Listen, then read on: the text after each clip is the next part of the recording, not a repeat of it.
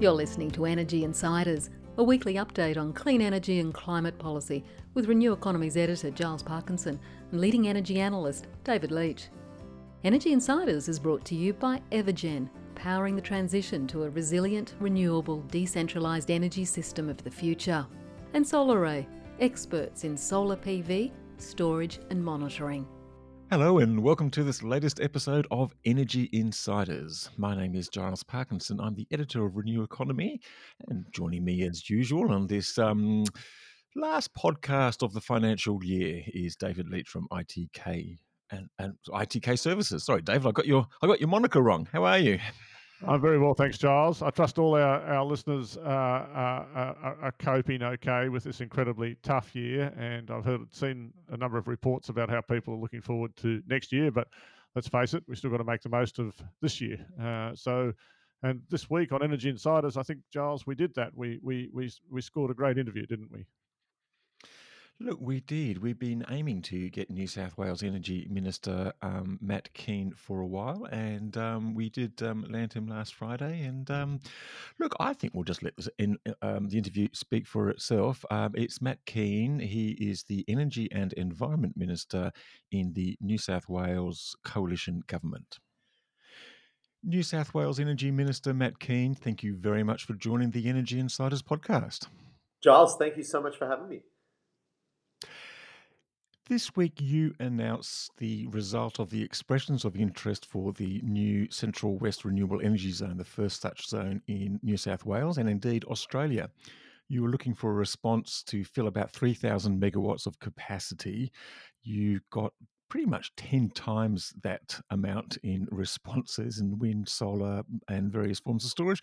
Can you give us a bit of a breakdown as to whether it was mostly solar, mostly wind, or mostly storage? Look, it was a bit of everything. I mean, we were just so excited. We went out to the market and asked for expressions of interest to fill the 3,000 megawatt capacity target that we'd set for the first renewable energy zone in the Central West. And we were overwhelmed to receive a response for 27,000 megawatts of proposals in the region. Potentially worth about $38 billion in new private capital. So it was very exciting. Mostly it's going to be wind, solar, pumped hydro and batteries. But as I said, my focus is on delivering, transitioning our grid to ensure that the New South Wales citizens get access to some of the cheapest, most reliable electricity you'll find anywhere on the planet. This must give you great confidence to have that much capacity, both in terms of cheap generation, wind and solar, and storage, that New South Wales is going to be able to manage that transition, because in some ways, New South Wales is going to be at the forefront there, because Liddell retires in 3 years' time. Eraring and Vales Point probably at the end of the decade, and then 5 or 6 years later, I think the last two, Bayswater and Mount Piper. It should give you great heart that you can actually replace those coal-fired generators with a mixture of renewables and storage. Yeah, absolutely. I mean, the reality is that the majority of the sources which we currently get our electricity from are coming to the end of their technical lives, and they need to be replaced. And there is new technology now available in the marketplace that will deliver cheaper, reliable forms of electricity that also happens to be clean. So we should grab this opportunity. We should grab this opportunity not only to deliver cheap, clean energy to the citizens of New South Wales, but by having a competitive advantage in low-cost energy, it means that we can potentially re-industrialise our state and indeed our country. And that is an opportunity for us to be an economic superpower, not just an energy superpower, an economic superpower. And it's too big an opportunity not to grab. Matt, it's David Leach here. You talk about the cheapness, and it's great to hear that. I guess what I see when I look at the baseload futures price is that, in fact, New South Wales prices out to 2024 are about $5 a megawatt hour higher than in other states. I also see that despite 2.5 gigawatts of new capacity that's under construction in New South Wales right now, which is a fantastic result, and all of that, those proposals in the REZ and the other REZ that Transgrid is proposing between Gunnedah and New South Wales. And I apologise for this long question, but New South Wales is still going to be a net energy importer.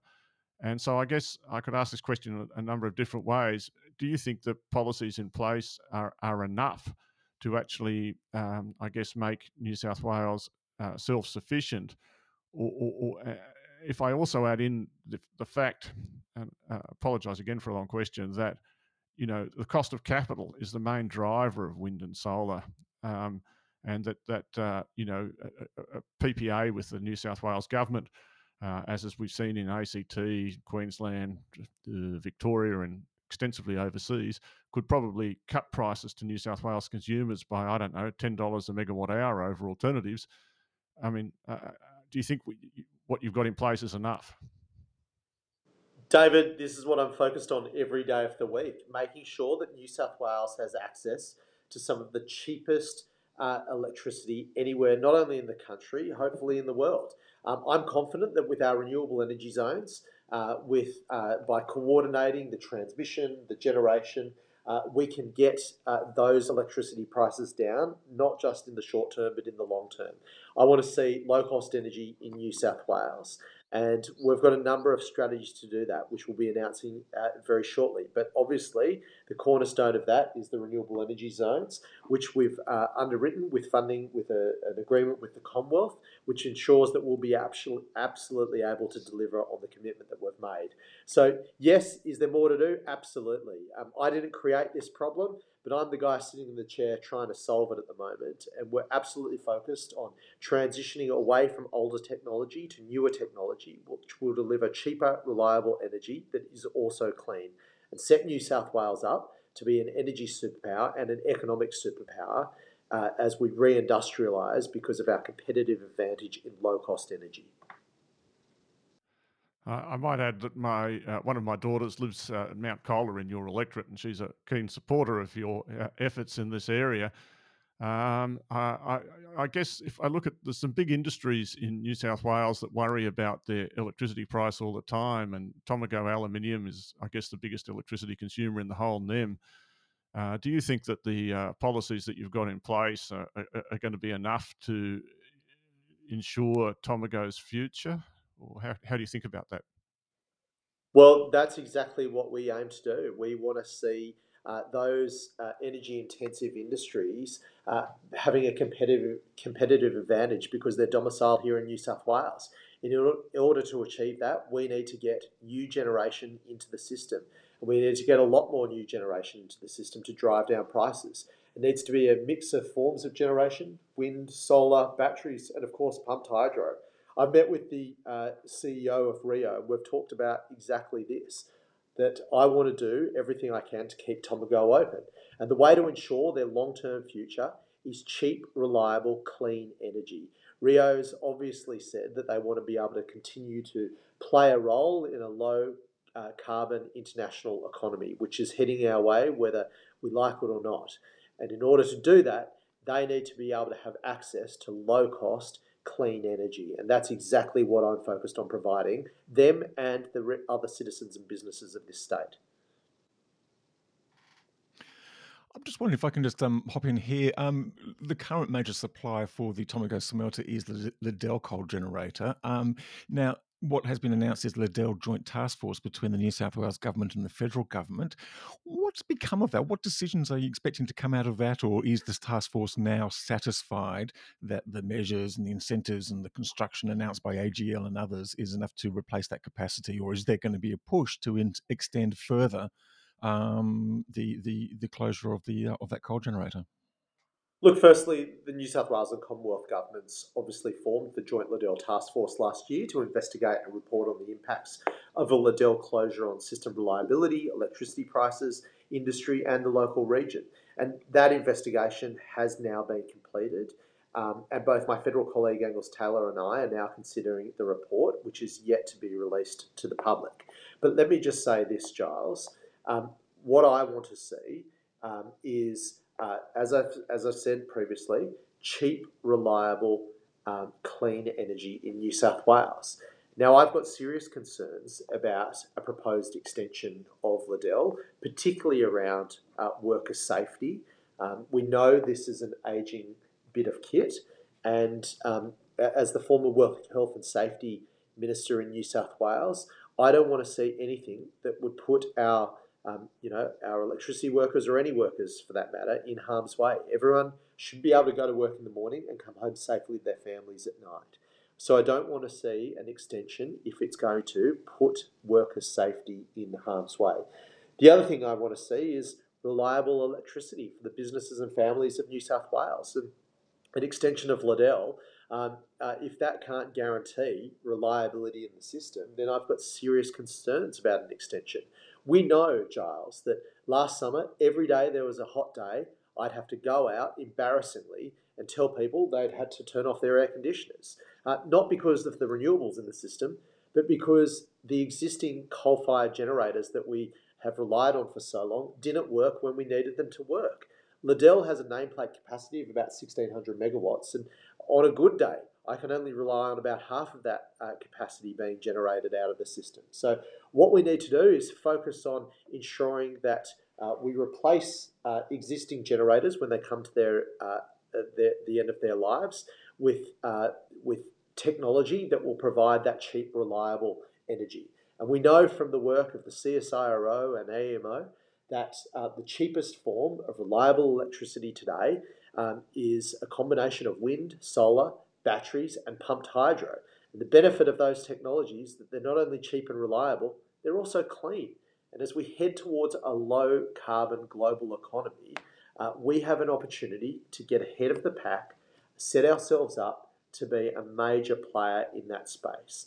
With low cost, reliable, clean electricity, as we head towards net zero emissions, we will see businesses, heavy manufacturing, very energy and carbon intensive industries moving here to New South Wales, creating jobs, creating opportunities, and underwriting our prosperity for future generations.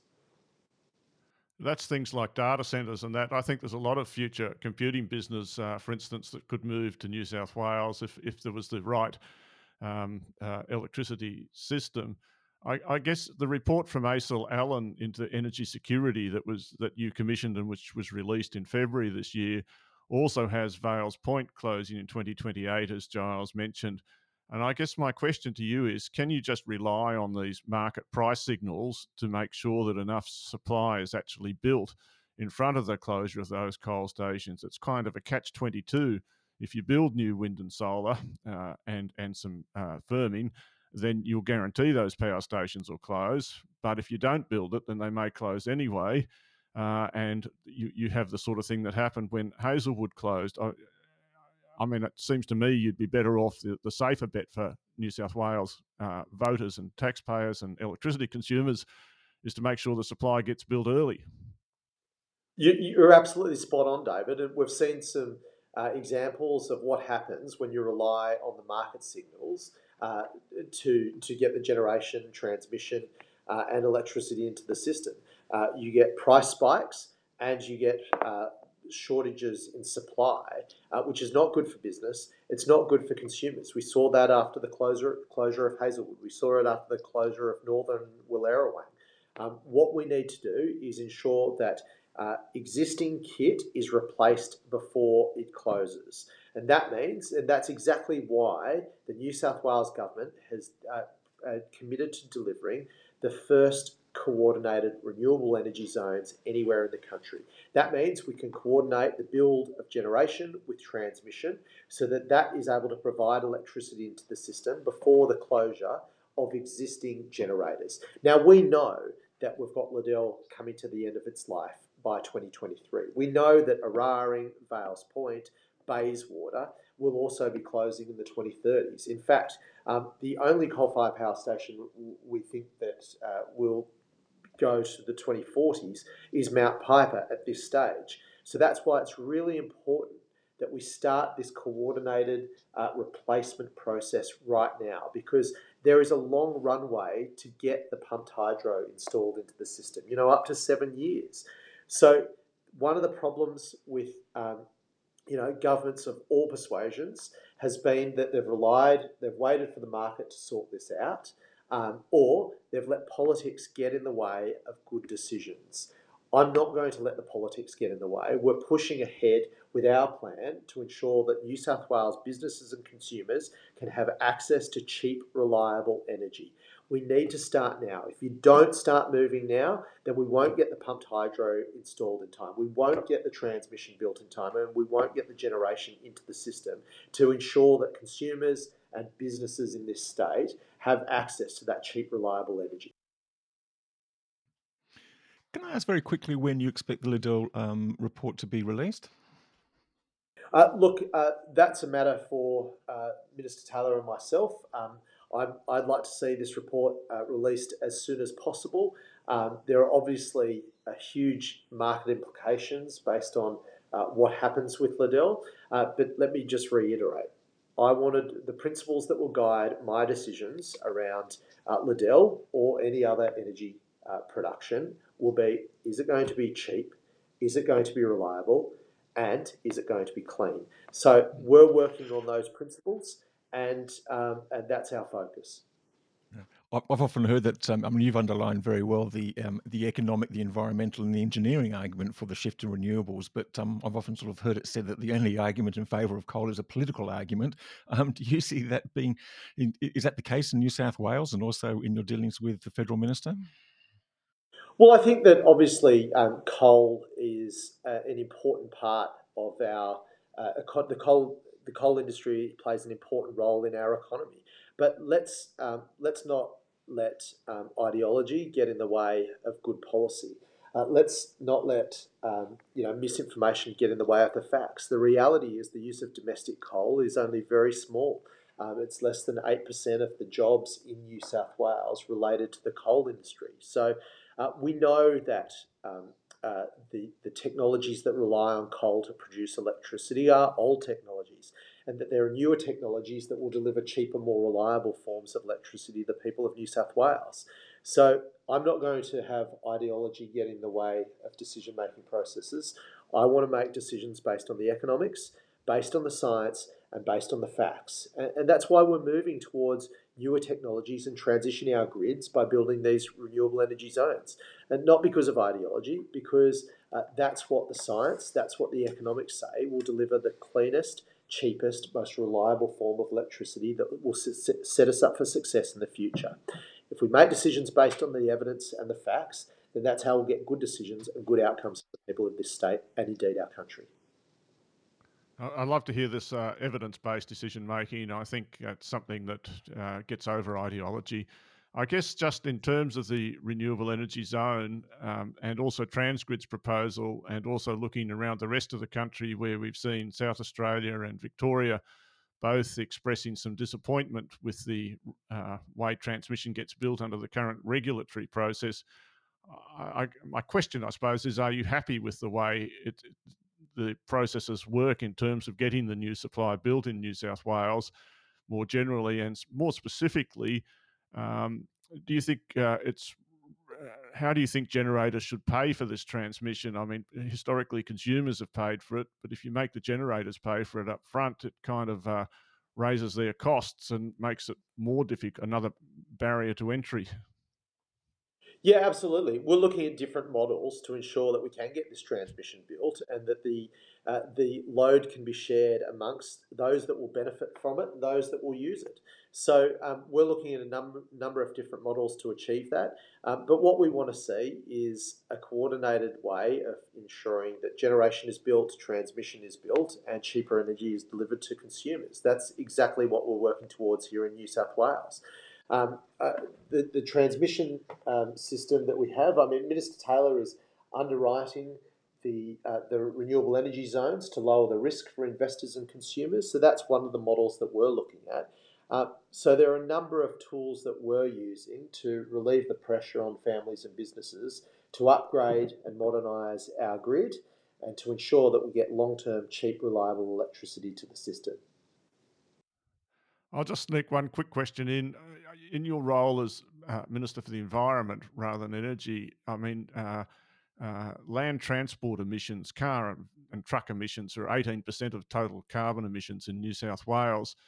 And your carbon emission policy sort of notes things like electric buses, but doesn't have any timeline. And I look at the policies that have worked overseas, zero emission vehicle sort of certificates, or cheaper rego for electric vehicles, or free parking, or even being able to travel in transit lanes. But I don't actually see any timetable or much of a policy in this area, and yet new car sales and truck sales are doing terribly in the economy at the moment. And there's a car dealership in every country town. Isn't this an area where you could put some concrete policies in place and make a big impact?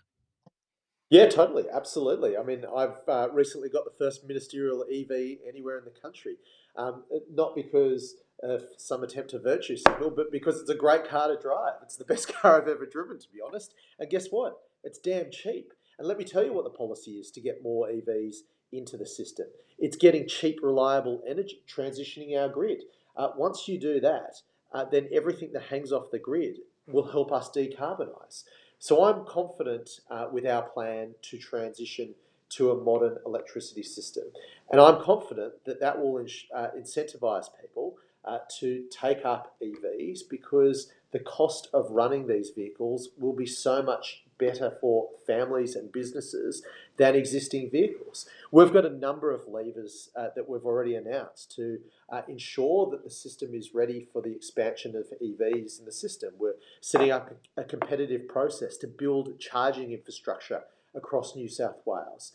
It's a bit of chicken and egg, but people won't take up EVs if they don't have confidence that they'll be able to charge it as they're driving about Sydney or indeed across the state. We're setting up a competitive process to encourage fleets to upgrade to EVs, to give the market more choices and more models to suit particular needs. If you get fleet buys, they're big purchases of vehicles. That means then you catalyse the secondary market for EVs, making the price point lower for those people that want to get into the market. We've increased the government fleet purchase target to 30% for EVs and hybrids, which you may have read about in some publications, with a 10% pure EV target. And, that's a good thing. Government is a huge buyer of these things. But we're also making sure that our buildings are EV ready. So we've got a number of systems and processes and policies in place to encourage the uptake of EVs, but it all comes back to the single source of truth, and that is cheap, reliable, clean energy, which is exactly why we're transitioning our grid. Well, I've got to ask, what sort of electric vehicle have you now got as the ministerial car? I have the Tesla Model 3, and I tell you what, it's the best car that I've ever driven. It's fun. I'm told that it goes very fast. Not that I would know, gents, but it is a great car to drive. Well, I think if you sort of start at zero at the bottom of the hill and then go up there, you'll find it does go very quickly, because I'm lucky enough to have one as well. So tell me, so how many Tesla Model 3s are there in the fleet in New South Wales? Well, I'm not too sure. I don't have those statistics available, but I've certainly contributed one of them, and it's a great car to drive. And guess what? The running costs are virtually zero. I plug it in. I've got a charger here at Parliament House, so we can charge it up pretty quickly. And I'm the member for Hornsby in Sydney's northern suburbs. It's about 40 k's from the CBD, and I think we can make 3 or 4 return trips on a single charge. So it's great value for money. It's good fun to drive, and I highly recommend that your listeners go and do a test drive. I'd second that. But look, just on the EV targets and what David was sort of talking about, I mean, you talked about like a 30% target for by 2030, I think it is. But I've just been looking at some stories overnight from England. Their UK climate advisors are pushing for a complete ban on polluting cars by 2032. Isn't it time that we got a wriggle on in Australia? Look, the majority of the vehicles that come into the Australian market are from Europe. So the reality is that as a small open market economy, we are exposed to shifts in global demand. And we know that some of those big markets or those big producers of vehicles are moving in one direction, whether it be Mercedes, Volvo, there's a whole range of vehicle manufacturers worldwide. In fact, all the German car manufacturers have said that they will phase out combustion engines before 2030, and that will have a flow-on effect to us here in Australia. Without a domestic car industry, we will be importing our vehicles. So whether we like it or not, vehicles that are coming into the Australian market will be EVs, will be cleaner emitters, and what we need to do is ensure that the market here is ready to take them up as they arrive into the marketplace. I guess the risk is that we might become a dumping ground for really dirty cars in the meantime, as we already have, because we don't have any fuel emission standards. Is there any policy upcoming from you or from the from the feds about vehicle emissions standards or fuel standards, or even just a straight out sort of cogent long-term EV policy? This is the transition as we see it. Look, the federal government's obviously responsible for vehicle emission standards, but we're doing a range of work which we'll be announcing very soon around air quality. We're going to have an air quality plan here for New South Wales, which will obviously have a flow-on effect to things like vehicles or wood heaters, a whole range of things. But in terms of encouraging people to take up EVs and ensure those opportunities, we've got a suite of policies in place. But it all comes back to one thing, and that is cheap, reliable energy, which is exactly why we're transitioning and modernising our grids so that our consumers can be the beneficiaries of these new great technologies that are coming into the marketplace. So can I, Matt, just ask, I guess coming back to this cheap part, because I noticed you didn't sort of directly answer, which I don't really mind, this thing about government PPAs, but it's very, very clear that a lower cost of capital, every 1% you can save on the cost of capital is $5. And right now, other than saying that wind and solar are cheaper, which is true, but it doesn't talk to their value, and value is more important than just cost at a lot of times. I mean, as we know, gas is valuable because it can make electricity at peak times of demand, whereas solar just in the middle of the day, and most of the new supply in New South Wales is solar, and pretty soon its value is going to be zero in the middle of the day, and because it has to compete with rooftop solar as well. Which it can't do anything about. So I keep thinking that, you know, the New South Wales government has raised over $40 billion from selling out of its historic assets over the past 10 years, but it's putting, in terms of actual hard cash, the policies are great, but the actual cash going back in and even the hard targets are still just hoping the market will all sort it out for itself and just spruiking it rather than actually, you know, making it happen. Yeah, look, you're absolutely right. And that's why we're looking at all options to lower the cost of capital. We know that's critical to lowering prices. We've got historically low interest rates. That will continue for a long time into the future. But there are other things that we can do, like underwriting, for example, as I said, lower the cost of capital, which is critical to lowering electricity prices. That's music to my ears. I'll hand it back to Giles. No, David, I'm just going to ask if you had any final questions. No, I don't. As I said, it's I'm just would encourage Minister Keane to keep going because I've been following New South Wales electricity. I wrote some advice for Kerry Chikarovsky when she was opposition leader, and it's been a long, slow haul to ever since Mike Baird left office to actually get any real progress going forward. And so I'm pleased to see, but I would point out there's a long way to go. New South Wales has the lowest renewable share. It does have higher prices at the moment at the generator level and forecast to have it. New South Wales still is a net importer right now. And if you go and talk to Matt Howell at Tomago, I'm pretty sure he'll jump up and down that he can't guarantee his future just yet. So I think there's early in the first innings, but I'm looking forward to hearing the score later in the game. A right of reply, Minister? Look, thank you, David. To continue your cricket analogies, I don't intend to be at the crease to block it out. I'm here to hit some runs. And, there's too much at stake for New South Wales not to be hitting runs in the energy space. We can be. We have some of the best renewable resources you'll find anywhere on the planet. We've got great sun, we've got great wind, and guess what? We've got the ability to have a lot of pumped hydro. We've got so many dams, So we can build pumped hydro into the system to help stabilise that intermittent wind and solar. So we are well placed to be an energy superpower. And the flow-on effect from that means cheaper bills for consumers, cheaper bills for businesses, more opportunities here, and the creation of jobs.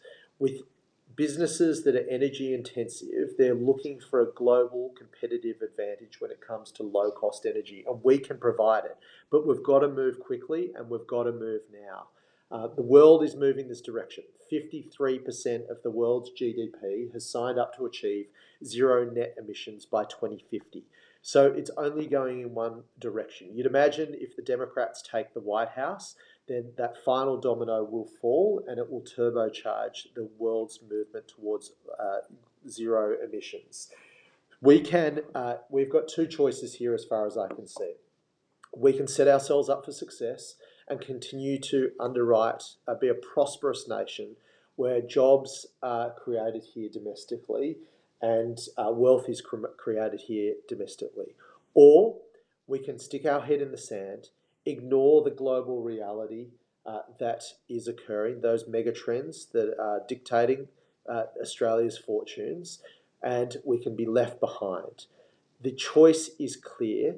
As far as I'm concerned, there is only one way to go, and that is to modernise the grid, deliver cheap, reliable energy, and set ourselves up to be an energy and economic superpower in a low-carbon economy. Minister Matt Kean, that's a very positive way to end this discussion. Thank you very much for joining Energy Insiders. Great to speak to you. And that was Matt Kean, the Energy and Environment Minister in the New South Wales Government. And look, it's probably worth just reminding ourselves, David, after having listened to that he is actually a member of the Liberal Party. Oh, no. Look, I think there's wide support for doing stuff about the environment generally and more renewable energy and decarbonising the economy. Let's not forget that. And New South Wales, with the exception of a few patches, is not Queensland or West Australia. Even the coal industry in New South Wales is not as big as all that. And so it's perfectly possible to get things done in the state. And not only that, we need to get them done. So I think myself that the thing about Matt Kean is that he's really good for the Liberal Party because he's going to attract a section of voters that just don't want to hear the sort of message that comes out of federal Liberals. That's what I think.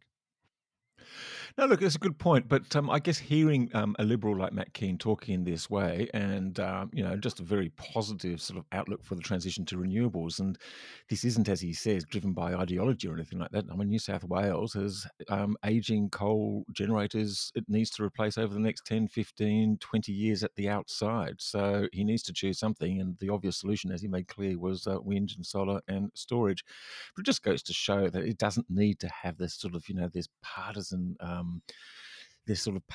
bickering, but it's probably just a minority within his own party, both in state and nationwide, that within their coalition, that causing the problems. Well, look, I don't want to get too much more into the politics, and as for me in that interview, as much as anything else, it was the what I thought was the genuine sentiment, kind of expressed by Matt driving a Tesla, which I know was made you very happy to hear that. But Giles, the fact is that the policies still don't have very many teeth. In truth, as we've already discussed, the carbon everything's just sort of let's hope the market's going to sort it out for us, and without us having to force things into action. And if we can kind of smooth the way a tiny bit, well, that's great. But we're not going to put any real dollars into it. New South Wales has raised $40 billion, over $40 billion from the sale of electricity assets, and it's putting less than $1 billion of its own money back in pretty much over 10 years. So that's $200 million a year, which is like nothing. I mean, I think it's way less than that, actually. And on top of that, there's nothing really happening in the electric vehicles of any significance yet. So we're a long way short. And even if let's leave the carbon to one side and just focus on the electricity side of things, this focus on cost over value is something that Paul McCardle at Global Rome is always on about, and any investment banking person will say the same. Cost is not it's more important to get value than cost. And if solar developers, if all of this stuff that goes into New South Wales is going to be solar, then New South Wales is going to end up with a big problem. Wind is cheaper than solar. It's harder to build it, I admit. It's hard, but it's cheaper. It has more diversity benefits, and it requires less firming than solar. So pretty soon, the solar price in the middle of the day, and utility solar has to compete with rooftop solar. So really, it doesn't matter how much transmission you've got at some point in time. The price for getting good value out of solar isn't going to be there, and so there's a lot more policy tweaks needed. Once we start going down this path, it's nice to have the dream, but turning dreams into reality is not always as easy as it seems. And if you do want to read more about David's analysis of this solar versus wind and the cost versus value of solar, then he's written another excellent analysis, which we've published on Renew Economy on today, Monday. It's actually leaping one day forward from where we're actually recording this podcast. But anyway, have a look at it. By the time you hear this podcast, you'll be able to find his analysis on the website. And another one's coming too, David. Look, we had an analysis last week from Dr. Jim Green, from Friends of the Earth, about nuclear costs, and that set the nuclear lobby aflutter, as it normally does. But you've got another a few thoughts coming this week as well about carbon capture. So, this focus on technology, this is where I think it's technology and economics that deliver the solution, but they won't deliver the solutions that we need by themselves. I mean, coal stations, it takes more than 3 years to replace a coal station. You spend the first 2 years arguing about how to do it, as we've already seen in transmission. And then you spend another year just getting the framework in place, and bingo, the power station's closed at the coal one, and you haven't got anything there. Vales Point's going to be closing in 2028, which the New South Wales government's own analysis appears to indicate. That's slightly overstating it, but not much. But that's what the assumption that they wanted to have put into a report that they commissioned, that was done by ACIL Tasman on the New South Wales energy security target. Then, replacing Vales Point as well as Liddell takes a lot of work starting now, and waiting for the market to build all that new solar and wind is very risky. If we want the solar and wind, it's cheap, but you need a policy. So that's why I'm so big on the government actually facilitating this and targeting it and planning it a bit more by a reverse auction or something like that. And then we move on to and this relates to the government sort of program, the federal government now I'm talking about, of technology, not taxes. Might as well have said, oil trading, not policy. That's basically seems to be Angus Taylor's mode of operandi, jumping up and down and patting himself on the back because he's done a good day trade with taxpayers' money in the oil business, instead of developing any real policy that's going to see Australia through 20 or 30 years of work. And so they talk about nuclear. I mean, the private sector, it's hardly worth talking about nuclear. It's so expensive. But then you get to carbon capture and storage. And again, this is another technology. I mean, at the moment, the best estimate we have for that is that it's going to cost US $60 effectively a megawatt hour is what it's going to add to the cost. And one of the things they don't talk about mostly is that you need it, as last time I saw it, about 20% more coal has to be burnt to actually run the process that does the carbon capture. And then you're not going to get much economy of scale out of it, because every storage solution is going to be different. How you do storage in Victoria will be different to how it's done in New South Wales if you were to do it, or different to West Australia, different to overseas. So that, and every one of those has a unique geography challenge and environmental challenges of its own. So, new wind and solar, and in fact, new wind and solar firmed up can probably just about undercut the cost of the carbon capture right now all by itself, never mind the actual cost of generating from coal. So the question is, why does the government want to chase this so hard? I mean, chasing a little bit's fine, but I mean, and more to the point, why not put a policy in place that lets the market, give a bit of money to ARENA for that if that's what they want to do, but let's have a policy in place, like a carbon policy, that lets the market give the solutions that's needed. If we turn to the firming side of things and promoting gas, Joel, Keep going. If you want to build a gas generator, you want to know what the carbon cost is going to be or roughly in 5 or 10 years' time. Otherwise, it adds to your gas generation cost of capital just the uncertainty and the risk, and it makes it very hard. So we've had this week the big electricity users, the AEC, I think it is. Excuse me, you're the one on the acronyms. So Sarah McNamara Australian Energy, Australian Energy Council. calling for net zero emissions by 2050. We've had the big energy users have also called long and hard for a carbon policy. Just the only people that don't want a carbon policy pretty much are the coalition at the federal government. There is a lot of support for doing something. And one of the things I didn't mention about the New South Wales policy is they haven't just talked about 2050, they've talked about the 2020, 2030. And it's good that they do that, one, because of the carbon necessity, but two, from an electricity point of view, if you don't focus on how tough things already are in the New South Wales coal industry, it's in 2020, you're going to be missing a lot that is going to be going on by 2025. That's right, yeah, and you're wondering why the government sort of doesn't sort of put these policies in. I guess the simple answer is that they know what the answer to the question is, but they just don't like the response. And I guess that's possibly it'd be intriguing to see what comes out of this Liddell task force. Just to go back to the Matt Keane interview, he made it pretty clear that he didn't seem to think that Liddell should keep going. Didn't say it in as many words, but sort of said, he's very worried about the safety and the reliability, and wasn't convinced that it was going to be right at all to keep it going. And that's pretty much what AGL have been telling the market for the last 3 years. So it'll be interesting to see what happens with that. And I guess that's just one of the many reports that Angus Taylor is sitting on. This and the as yet futile efforts to try and get some funding for those new gas-fired power stations, other things under the UNGI system. We haven't heard from those, and Vales Point extension and pumped hydro projects in South Australia. So all a bit of a mystery. And Giles, look, we shouldn't talk too long about the same old topics, but if I just come back to politics, which interests me, although I try to avoid it, the reason the federal government goes this way is it's because at the end their support base is in Queensland and West Australia. They're the two states that really make a difference, and particularly Queensland. And the biggest number of coalition members in federal parliament comes from Queensland. Even though it's a smaller state by economy and population, it's actually got the most number of members of the coalition in parliament. And as you know, the coalition wins all those seats in Queensland. So the fact that what the rest of Australia wants is, to a certain extent, irrelevant. The election democracy, where everyone gets a vote, has produced a result where a few people in Queensland, about 200,000 voters in the end, more than the Labor ones, end up running the show. And that reminds me of one other topic, Giles, that we have to talk about, and that is what do you think of Anthony Albanese's sort of views this week? I mean, I'm it's almost enough to make you tear your hairs out if I had any.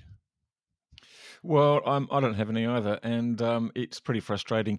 Look, trying to get someone to the table, trying to get them being reasonable, I mean, that sort of goes against the last 10 or 12 years. Look, I just think there's a wonderful opportunity for Labor to actually differentiate itself with. I think they're probably paying too much into this idea that cost them the election last time.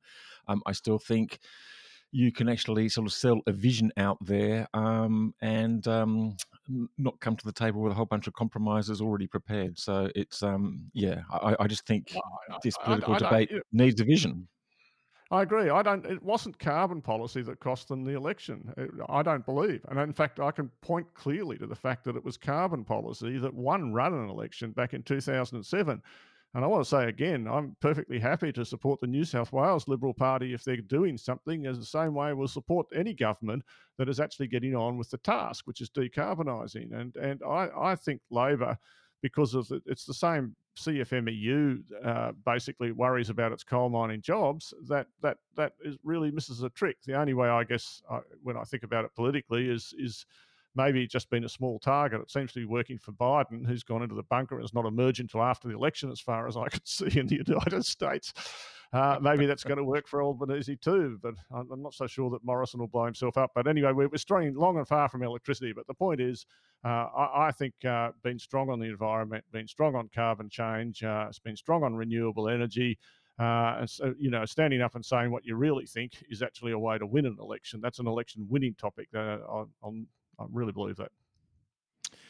And I'd agree with you. And on that point, we should bring this podcast to a close. We do like to thank our sponsors, Evergen and SolarAy Energy. Thank you very much to you both for your ongoing support. Thank you very much to all the listeners out there. Do please leave us a review on your favourite platform. I think the Apple platform is probably one of the best ones for the reviews, and there's lots of very complimentary comments out there, and we do appreciate that. We thank you for listening, and thank you, David.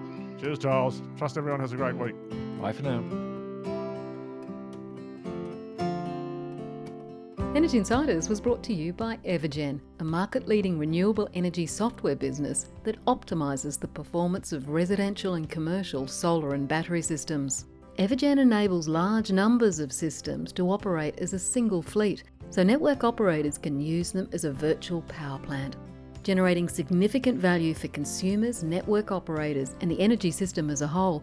Evergen software is powering the energy of the future. Energy Insiders is also sponsored by SolarAy Energy, experts in solar PV, storage and monitoring. They're the smart choice for consumers and business. Visit solaray.com.au and secure your energy future today.